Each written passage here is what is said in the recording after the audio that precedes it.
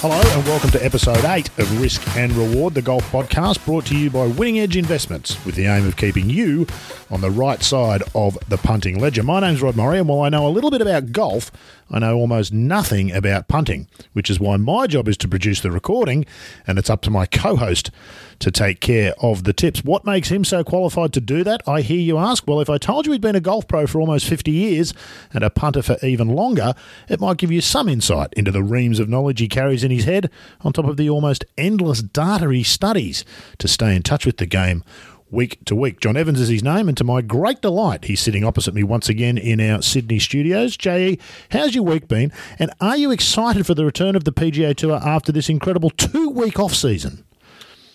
Well, thank you, Rod, for the introduction. I'm not as excited as I would like to be. I think that I must say that these early events, while I'm not in favour of them, I'd rather see this part of the year kept for foreign tours. The one thing about it is you do start to get some of the new young blokes coming out of the Corn Ferry or the nationwide tour. Corn Ferry, I think, is its current name. And so there is an opportunity for punters. So I like it because of the opportunity for punters, but I'm not so impressed with it in terms of the future of professional golf. Globally. Exactly. Perhaps, yeah, good for America. As a golf fan, it's actually a great time of year because you're right. You get to see of those that have graduated to the big tour, who's really got the game to go on with it. And so these last couple of months of this year are always interesting to see some of those names that most of the casual fans won't be familiar with. It's a two-tier game, golf, isn't it? There's the top 10 or 15 in the world, and there's everybody else. And these are the everybody else's that we get to uncover at this time of year, which is nice, I think. Well, I think the other thing about it is that the way the markets are framed in general depends upon two factors. It depends upon their position in the OWGR, the official World Golf Rankings, and it depends upon their previous professional performance. And when you get some of these very good young amateurs coming out of the sticks, having no professional performance and effectively only an amateur World Golf Ranking rather than official World Golf Ranking, it means that they're going to be at long odds for at least a week or two until they can prove themselves. So they do represent an opportunity for people like us and people like you who are listening to this podcast and considering trying to make a quid. Mm-hmm. So therefore there's value in it from us. But as I said, a break would be nice. Now, just before we come to some of the selections, et cetera, with the return of the US Tour, are the markets better, John? You've been saying for the last couple of weeks they've been thin. Of course, Europe is the secondary tour in terms of glitzy, big-time world golf, and the LPGA a little bit behind that. Does this improve the markets now that the big show is back in town? The markets on the KLM Dutch Open are still a bit thin, but I was surprised by the potential for the markets in the Greenbrier. So, yeah, I'd have to say that there's a better opportunity, better prices, and so the PGA Tour clearly has the greatest interest from a gambling perspective. Yeah, indeed. It's where the name players are. Okay, we will come to the selections in a minute. But before we do that, we've got to do a bit of homework here. Judy, bound to mention the Winning Edge Golf newsletter because it is the reason that the podcast exists. J.E., this is your baby, so I want you to tell the listeners what they can expect if they subscribe, but don't tell them the price. We'll hold that back and I'll tell them because that's exciting news and it keeps me in a job. It gives me something to do. Well, the first thing we do at Winning Edge Bets is we provide you with a 5-year running total of all bets at the stake we recommend, and you can go back and check on the winningedgeinvestments.com website about the performance of myself over that 5 and 6 year period. And as a result of that performance and the fact that we win every year and we win considerable profits, we guarantee that if you follow our bets exactly, and it's all about our staking plan and of course your initial book or your initial bank, and we guarantee that you will get your money back that you've paid for your subscription if you don't win. So we think that you'll definitely win. This year already we've tipped $700 winner, $300 winner, and $180 winner. Our subscribers so far this year are well on target. You, of course, might commence your subscription this week or next week, and we'll guarantee you'll win in the year or the 3 months that you subscribe. This is just the way that our business works. We guarantee a profit. So you'll pay a fee, and obviously you'll have to have a sufficient bank to have a bet. Minimum bet's $5. So give it a run, and you get your money back if you don't win. And if you do win, of course, you'll be a happy camper. And you'll be able to send some... No, I'm only kidding. You'll be able to send some money. When you talk about your own performance over the last 5 years, you're only talking about the betting there, aren't you, JE? Because let's be frank, mate, you've gone a little downhill in the last 5 years, haven't you? You got a new hip on the horizon. Your golf's not what it used to be. You've solved the putting issues, but the punting's been okay.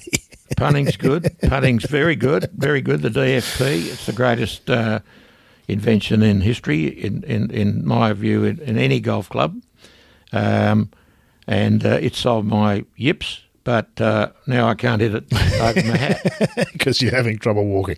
Enough about all that. Now, if that's convinced you to sign up, that profit guarantee is quite remarkable. I would think it's probably almost unique in the betting world, I would imagine, but that is quite remarkable. But if that's convinced you to sign up, it's easy to do. There's links in the show notes, and if you don't know what show notes are, they take you to the direct sign-up page. Otherwise, head to winningedgeinvestments.com/products and just scroll down until you find the golf newsletter. Now, here's the good bit. Well, it's 2 bits, actually. You've got the profit guarantee, but once you're on there and you sign up for the newsletter, use the code GOLF25 in the promo box, and you'll get a 25% discount for the life of your subscription, which is now, I think it's $150 a month, isn't it, Jay? So what does it bring it down to? I can never work this out. It brings it down to $112.50. $112.50. The basic mathematics you were taught at school. Yeah, that's right. My mathematics were get the calculator out. No, I jest, of course.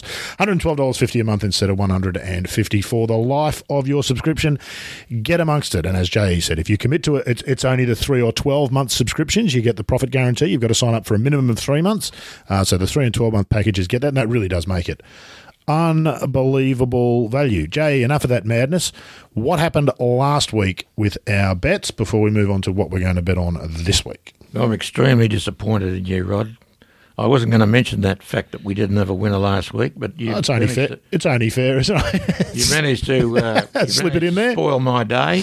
I'm sorry. No, we had a very poor week last week. None of our top 20 picks got hit. Is that the first time? No, you've only been doing that for 5 or 6 weeks, I think, haven't you? No, we did have another losing week. We had another one. So it's not by no means a perfect system, but as we've often said, it's the long term that counts.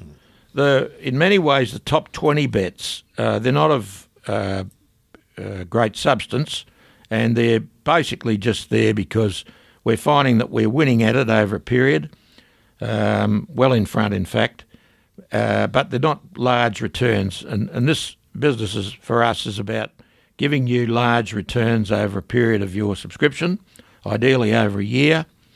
And as you know, or if you've listened previously, our tips can be at $1,000. We've actually got one today we're going to talk about at $1,250 each way. So it's all about big wins and the opportunity to crush or leverage or arbitrage yourself into a position where you can win even if your chosen player doesn't win. So that's why we bet the big odds, and we have demonstrated over a long period of time that we keep finding you a profit. Indeed. But it won't be every week. Like the share market, things go up and down, don't they? But at the end of it all, when you sell, you want to be in front of where you were when you bought, and that's the clue here today. So commiserations for that. Let's talk about the US Tour first. We're going to call this the Greenbrier Classic. I think the US Tour are calling it some sort of military tribute. No, they change the names of the tournament so often.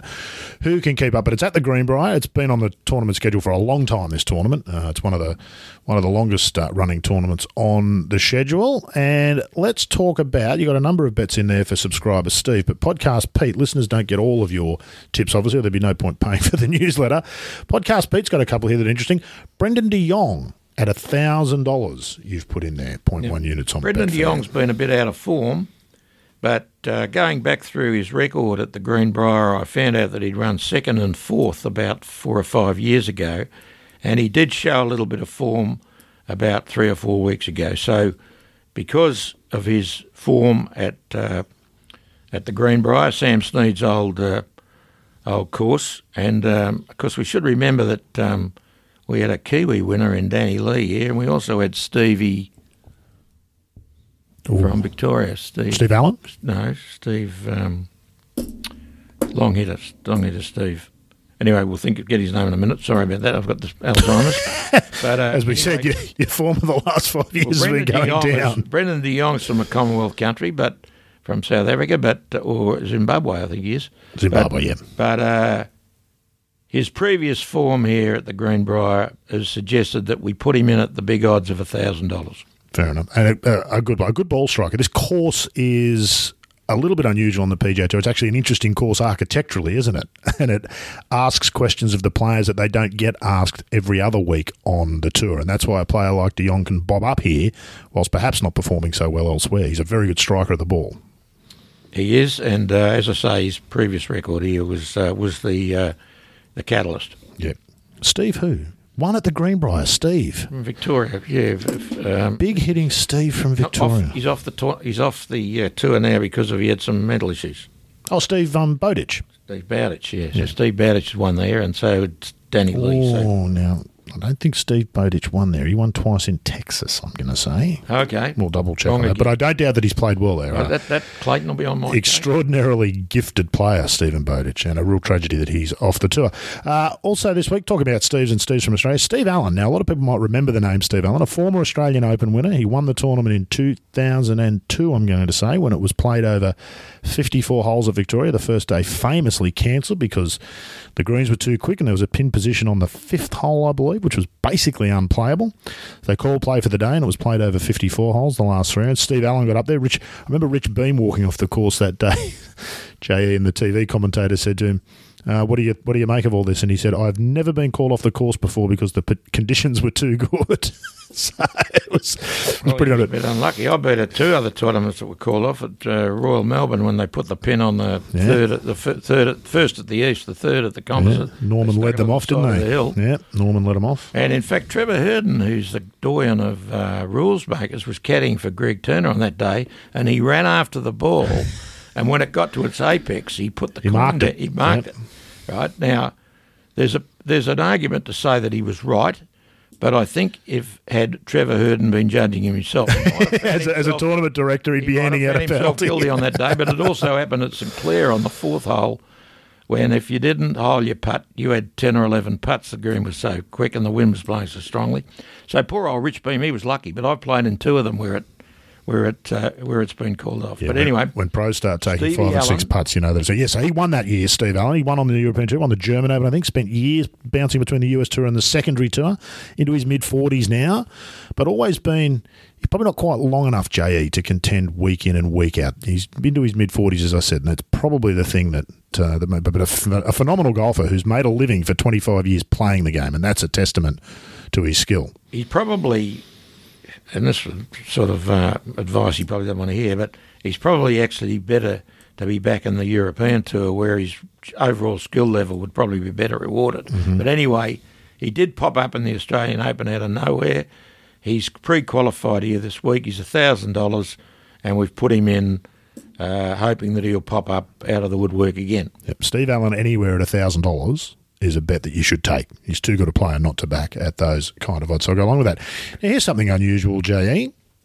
Bet365. Now, as most of the punters will know, we generally stick with just Betfair, but you've got something you've mentioned here on Bet365. First of all, why Bet365? And then we'll talk about why you've picked Shintaro Ban. Okay, well, the reason I always keep an eye out for the players who are over $1,000 on other betting services because they're betting each way.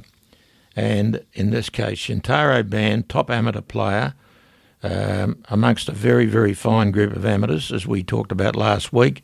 He's come into this tournament and they've put him up because of the parameters I discussed, where he's an amateur, hasn't got an OWGR rating, and they put him up at $12.50. Now, we haven't got the facility on Bet365 to bet back. They do have a facility called Cash Out, which will enable you to take a profit, but it's not a particularly generous offer. So if he gets into contention, there's an opportunity to cash that bet at shorter odds than. The real reason I've said to back him is because it's $12.50 each way, 5 places. So you can have $10 on him, 12,500 to 10, and a quarter of the odds, 3,000. 3,000. You reckon my maths was bad, eh? 12.50, 3,000 and 12.50 to $10 the place, 5 places. That's unbelievable odds. So I'm suggesting to you that you take the each way on Bet365. We won't be able to crash back. You could crash back on Betfair if you're prepared to put in the 12 grand, but some of our subscribers will be able to do that, of course. But anyway, the point is, it's taking the odds where they're the best value. And at the time I put out the tips, Shintaro Ban and Stephen Allen weren't on the Betfair model. So we couldn't tip them there. So because of the opportunity to bet each way on Ban, I put him on Bet365. I know I bang on about this, but that's that V word, isn't it? Value is what you're looking for. It's all about value, and the value here is if you were to take the 3,112.50 to 20, in other words, the place value, putting your win bet, you're actually getting your win bet for nothing, and you've still got a fantastic place bet. So, which is still effectively 1,000 to 1 or 800 to 1 the place. Phenomenal odds. Yep. So that's why I've tipped to go on to Bet365. You're not saying it's likely to happen or otherwise. You're just saying at those odds, that's worth taking a bet on. It's more likely to happen than the winner at 10, which is, I think, 1 length irons. Who's the favourite? DeChambeau, Bryson DeChambeau. DeChambeau's the favourite. If you can finish by Sunday. At $10, right? So you're better off to back this guy at the place at these odds each way than you are to back DeChambeau at $10, and that's what we're all about. Yep, is the value. Value, that's the key to it. All right, that's it for America this week, and those tournaments will get big. You'll see some of the bigger names coming out over the next few weeks. They all tend to play 1 or 2 before the end of the year, but for the most part, we'll be dealing with names that people won't necessarily be familiar with. Let's cross the pond. The opposite is true in Europe as they head towards the Race to Dubai finale, their version of the FedEx Cup. You'll see more and more of the big name players starting to play in the coming sort of weeks. The KLM Dutch Open JE. Let's start with, you've gone with an Australian lefty here. Talk about a minority. Adam Bland at $1,000. You've put the asterisk next to for podcast, Pete. Why? Adam Bland's a very consistent player. He's been making a lot of cuts and he's been putting in some very, very good rounds. And I thought to myself that Adam Bland, realistically, compared with other players in the market, was about a 300 to 1 chance. And I saw him pop up at $1,000, and I thought, you got to follow this kid.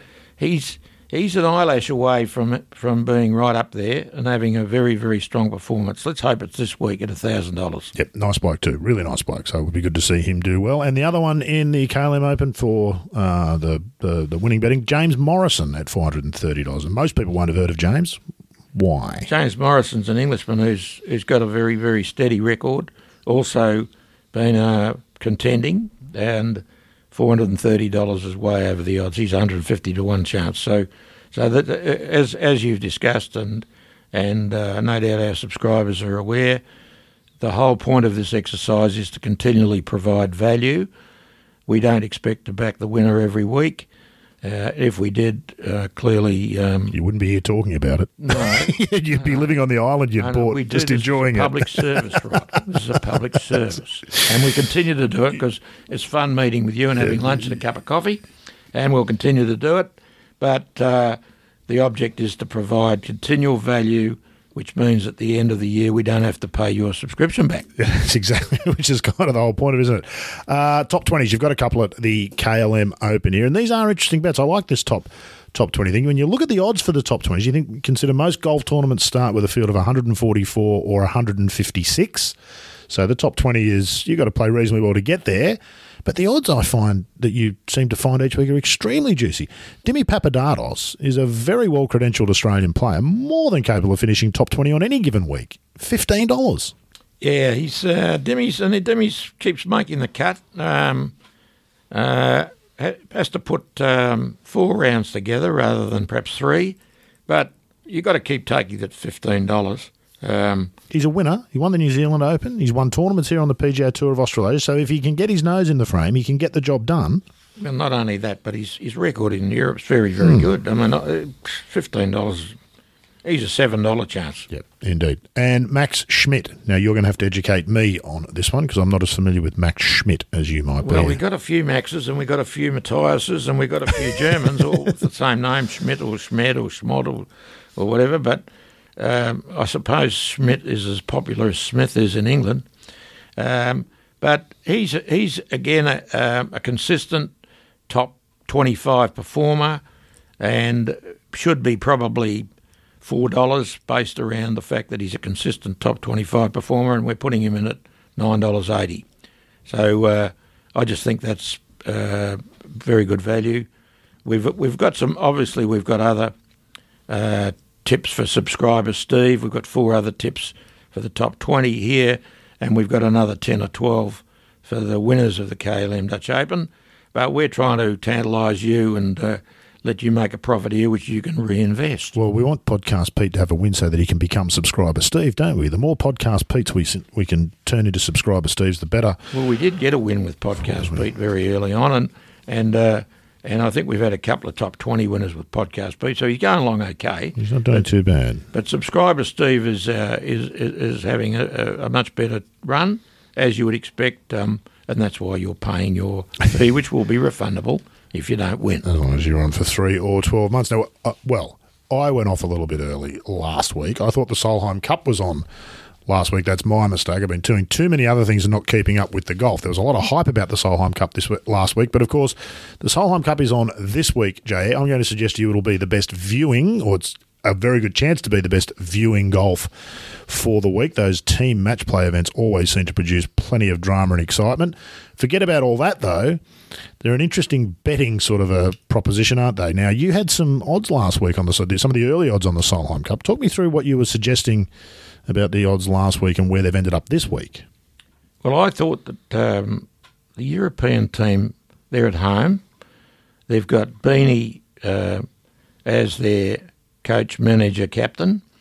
Very astute, wonderful match player in her own right.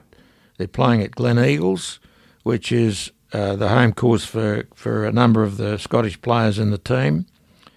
I thought that the $2.70 for the European team was luxury. I've got them as slight favourites, 10-9 on. And the American team, they've lost Stacey.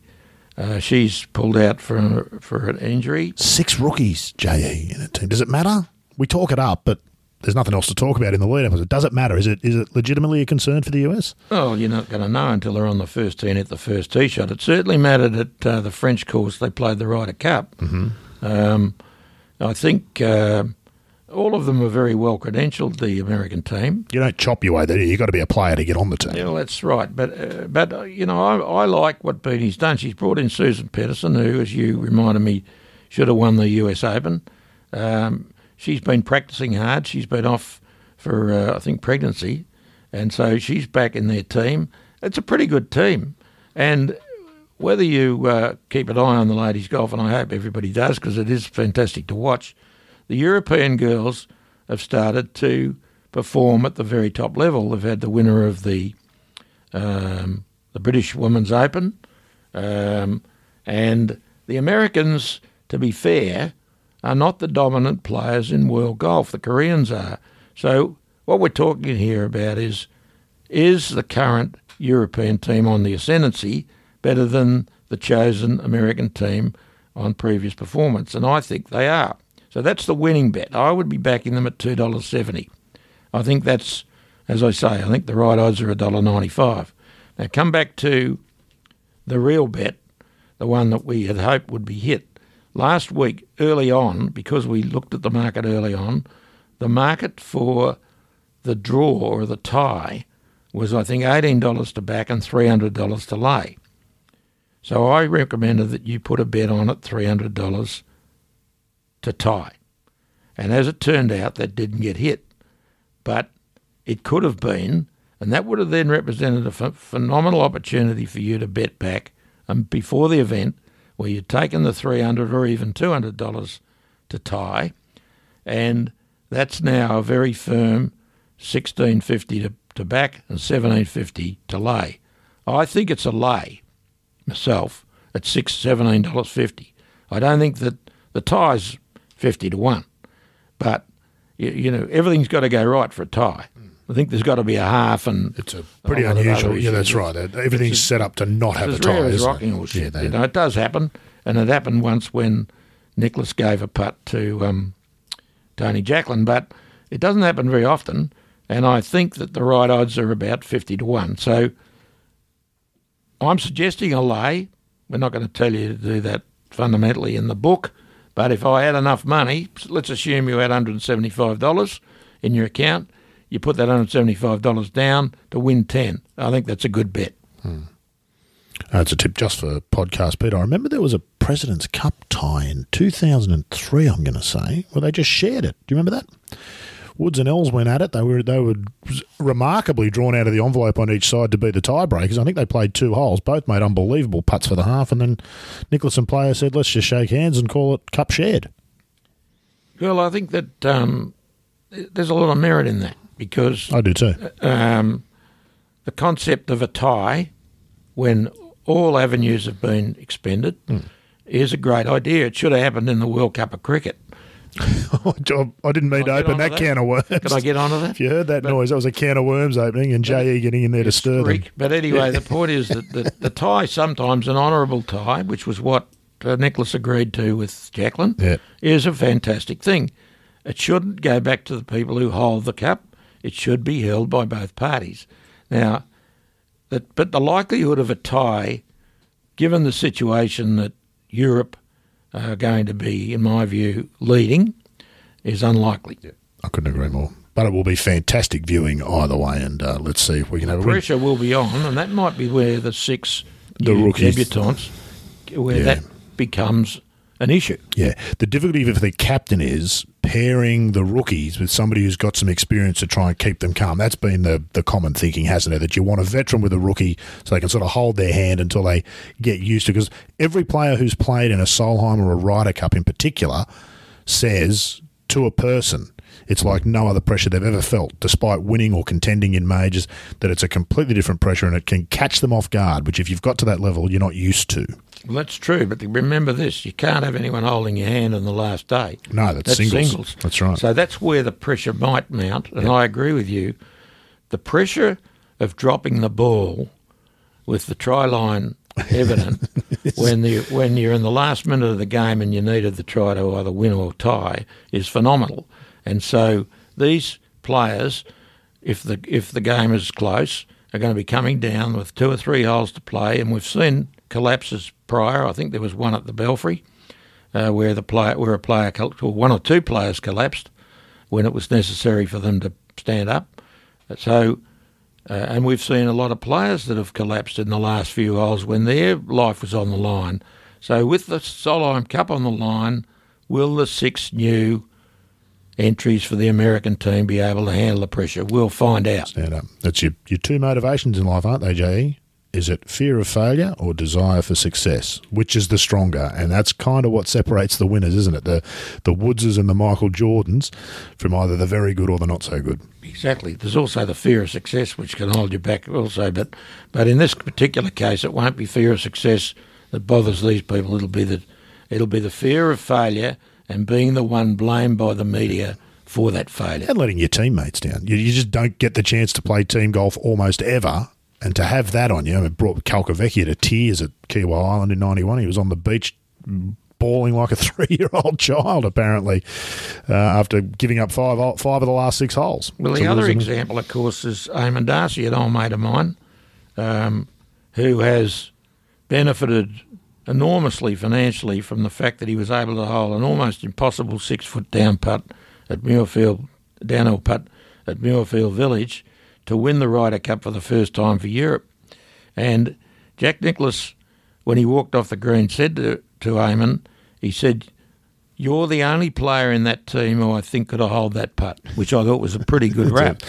It's a nice thing to have had said to you by Jack Nicklaus, isn't it? Exactly. He might have been the only other bloke at the course who could have held the putt himself. J.E., enough of our reminiscing. It'd be great to watch the golf unfold this week with your information in back of mind. We'll keep an eye on all of those players that we've mentioned today, and for those of us who've got access to the newsletter, all of those we haven't mentioned today. Been terrific to catch up with you. Thank you for your time. And thank you, Rod, again, and to our subscribers and to the podcast Pete listeners, all the best for the week. If you get a chance, watch the last day at least of the Solheim Cup. You'll enjoy it as much as any other week of the year. If it's anything like the last one where that match between Norquist and Thompson, it was just fireworks from the first hole to the 18th green. It was just phenomenal stuff. Episode 8, Risk and Reward in the books. Hope you enjoyed listening as much as we enjoyed talking. We will be back to do it all again next week here on Risk and Reward.